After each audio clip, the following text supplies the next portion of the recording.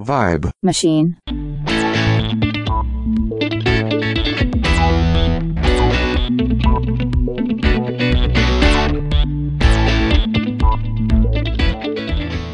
Hi, and welcome to this series of Undercovers podcast. My name is Josh Kiff, and I love album artwork. And this series is all about the designers and artists behind some of the best album artwork ever created.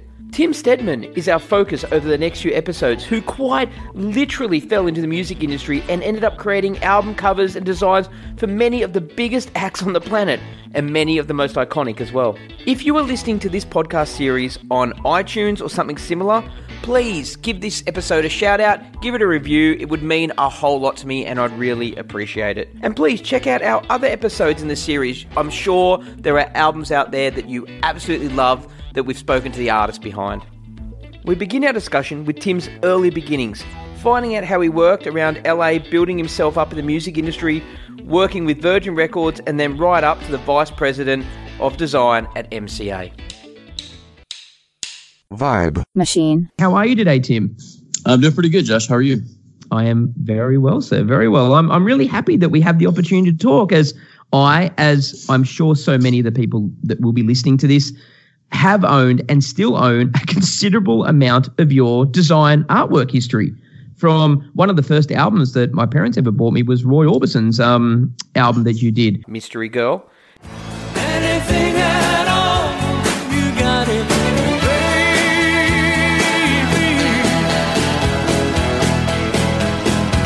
But you've done, the Big O to Devo. When a good time turns around, you must whip it, you will never live it down. Unless you whip it, no one gets away. Ice-T to Live. To leave you there by yourself, chained to fate. Yeah, I love you. The Pulp Fiction soundtrack. Almost 30 years of Lyle Lovett album art. If I had a boat, I'd go out on the ocean. And if I had a pony, I'd ride him on my boat. And we could all... You found glory to Phoenix TX, the Ramones to Blink-182. I think I should stop there, as that list will just keep going and going and going. But Yeah, make me sound pretty old there. But before we jump into all of these amazing artists and albums, would you mind filling me in? And it's a question I ask everyone on this series, is how you got started in art and how that led to, I guess, you getting into the music industry and ending up as the VP of the creative director at MCA. Yeah, I guess fantastical ride there. But I grew up mostly between Illinois and Houston, so the early years in Illinois, and then sort of my latter years of high school and art school in Houston, which is not really a place where there's the music industry. But not too long after I got out of school in Houston, I decided to move to LA, and you don't even really know that that's an occupation. I mean, you sort of do know that somebody makes album covers or something, but in terms of a kid doing design, I just didn't really have my head wrapped around it like that could actually be a job. But when you get to LA, you find out that there are people doing that. And, I think I just, met some great people at the right time is probably really how it happened. And it probably started with a guy named Mac James, who I met, who freelanced at a small agency in Beverly Hills. I was working at like a advertising agency that did fashion stuff. But Mac had done work in music and in entertainment, but music specifically. And I was pretty fascinated when I found out about that. We became sort of quick friends.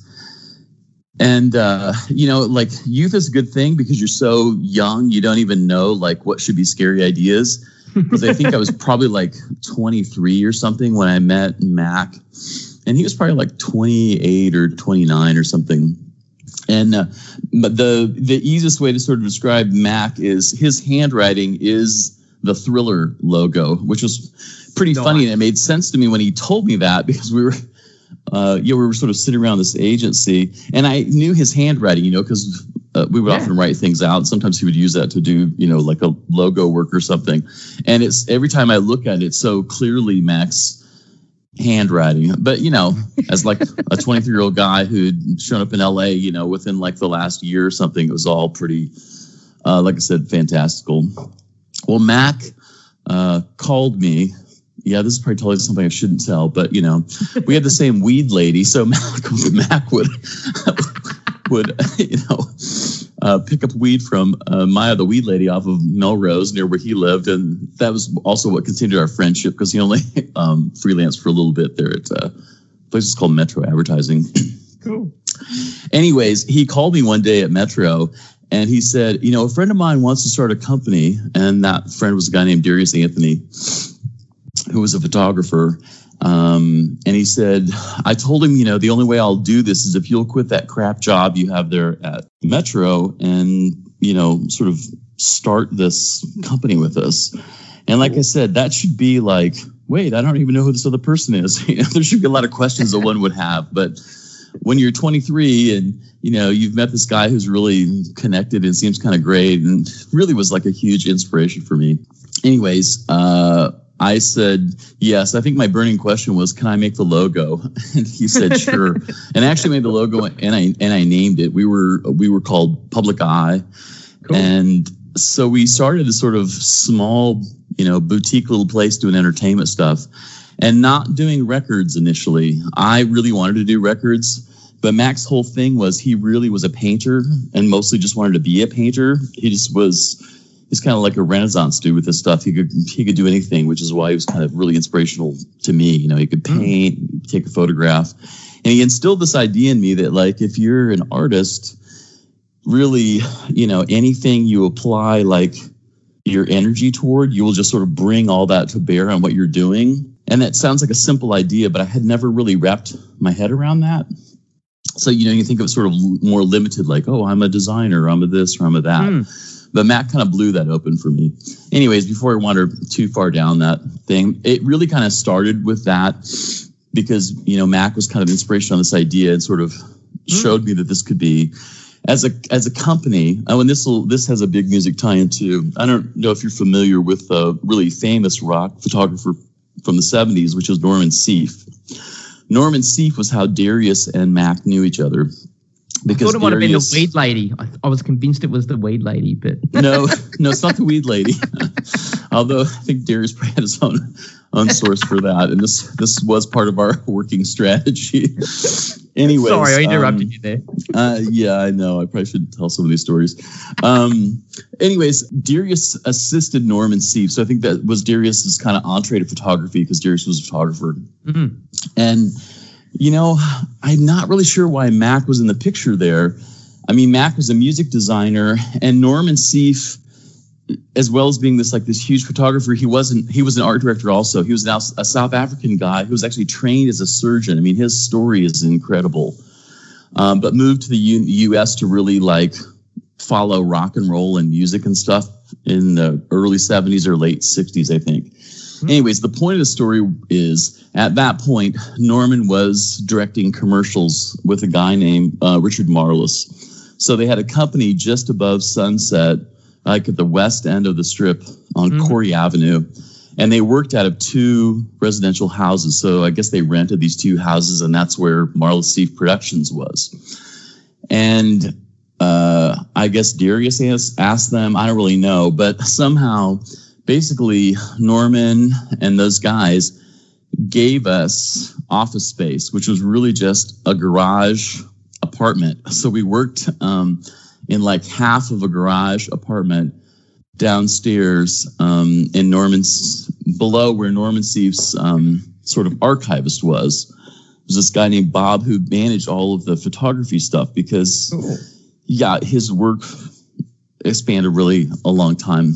And I would sit in this office, and this is pre-computers, so we bought a couple of art desks. There wasn't a lot of space in there. It had a nice little patio off it where we could hang out in this beautiful backyard. Like I said, literally 3 blocks from the Roxy and maybe 5 blocks from the Whiskey A Go-Go. Nice. I mean, it is kind of like a crazy rock and roll story. Yeah. For free, okay, you guys just start up your little business. And So we mostly tried to do entertainment stuff and film stuff at the time because Mac really was connected with lots of people. And he was connected with a woman named Lucia Ludovico, who was like in charge of creative over Paramount Pictures. So we were doing, we'd sort of get, jobs to do kind of like initial ideas for different film things. We actually got to work on, a cool job was stuff for the U2 film Rattle and Hum. They didn't go with any of our work. We didn't really get finishes on a lot of these early film posters, but for, first stage ideas, we were kind of unique as a small little, and when I say small, it really was mostly like Mac and I in terms of doing design. In that case, Darius shot a few pictures for some of these, comp layouts that we did. But that was a cool job we did. But so it's kind of started there. As like a group, we made it like a year and a half. We were doing fine. We were making enough money for the three of us to survive on. Luckily we were pretty modest guys. We certainly weren't making a ton of money, but LA's not cheap, and it was enough that the three of us got by. And I'm not sure if it was like Mac that sort of came to a realization, but at a certain point, he was like, we're really all heading in different directions. Darius wasn't really getting a ton of photography work. It was kind of hard for us to stir that up. So, most of the money we made was off design stuff that Mac and I were doing. Mac wouldn't work on the weekends. This whole thing was, we were doing this job so we could make enough money during the week so that he could paint all weekend. Because he was really clear, like, I'm a painter. I want to be a painter. And I was like a young kid, like super anxious. So he was probably smart finding me because it was all just like, I'd work all night. You know what I mean? Yeah. Like it was all like, this is great. I'll go make 10 of these. And he knew all these music people. But his thing was music. He didn't feel like music paid enough for us to make, for the work we would put in to make enough to keep us going. Right. So he said, I think, we should maybe come apart as a group. And, Tim, you're really the one who's kind of into this, like we are a little design firm. You should just go forward with this if you want to. So, that sounds like something that wouldn't, but it was really friendly like that. We were just friendly guys. And Darius went on looking for, freelance photography gigs to support himself and his family. He had like a couple of kids. He might have 3 kids at that point. But I needed a place to work because I wasn't the guy who knew Norman Seif, and we'd been working at an office. So Mac took a painting studio in like an artist loft building near MacArthur Park, which is also where the original Otis Parsons school was, which is this is a scary time. So it's not as fixed up as it is now. It's a little bit better now because there's a metro station there and stuff. But, it was basically like crack zone and prostitute zone. And it was on the south side of the park on Grandview Avenue. So Mac takes a painting studio there. And I was like, shit, I need a place to work. And he was like my big brother, he really was the guy who guided me through all this stuff. So I took a studio in that same building, literally next door to him. And with no real way, for sure to pay for all of this, because I also was paying for an apartment, a guest house I was living in up in Beverly Glen Canyon. But anyways, I did that, and he said, okay, so you want to do records. Now I'll introduce you to a few people that you need to meet. And the most important person he introduced me to that really started it all was Melanie Nissen. So when I met her, she was at A&M at the time, but she was on her way out because Virgin Records, I think they were just launching or something. So Jordan Harris and Jeff Aroff, and Jeff Aroff had been at Warner Brothers as a creative, actually. Anyways, they started Virgin America, and so she moved to that job, and that's where my first projects came from. Yeah, so that's where we want to talk about Bob Mould and stuff, and that was from those very, very early days. But I met with her over at Virgin and had a little meeting, and before I could even get back to my studio space, and this really was literally in that transition of Public Eye sort of coming out of being the three of us and it just being me, because I think maybe in that meeting I was still up at the office on Corey but about to move to the studio downtown. the first project she gave me was this band called EU. It was a go-go band out of Washington, D.C. So it was like 9 guys. I mean, it was the most unideal project to design on. Like 9 guys, not like, real lookers or anything. A shoot had been done by this guy, Jeffrey Scales, who shot he got a lot of projects like Darius did. I think they were actually friends. But, kind of complicated, not exactly your ideal thing. And but anyways, I was like really happy to have a record and, went back and went at it. And I think I made like 10 comps or something. We would hand build these things back then. Like I said, this is a computer. So it's a lot of Xerox machine, a lot of ordering some type onto transparencies and blowing up pictures. Anyways, I came in for that meeting with like 10 of these things, and she was like, "Oh my God, this is amazing! We've got the album package and all the singles or whatever right here." The record didn't go anywhere, cool. But her thing was like, "Oh my God, kid, you did the whole campaign right here. They were related." And it was shortly after that she gave me Roy Orbison's Mystery Girl, and then also the Bob Mould record. But that's how it started. I mean, that's like so literally cool. How I turned into a guy that does music stuff. That is incredible. And once again, I mean, I love the stories. I love everyone's story. I love your story. What's the weed lady's name? Because she owes everyone a great debt of... it was Maya. Maya, actually. We owe her a debt of gratitude. She's probably fed the music industry in LA. Who knows? Luckily, she just lived close to where Mac's apartment was on Haywood Avenue. There you go.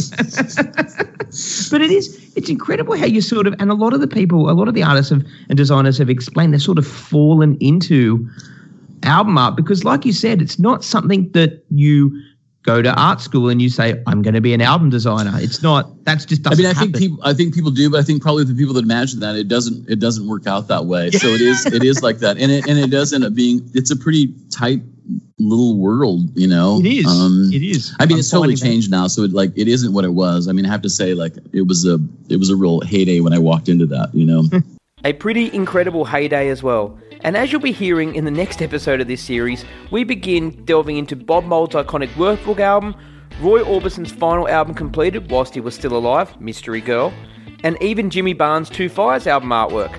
So many great stories to come. So please make sure you check out the next episode in Tim Stedman's series of Undercovers.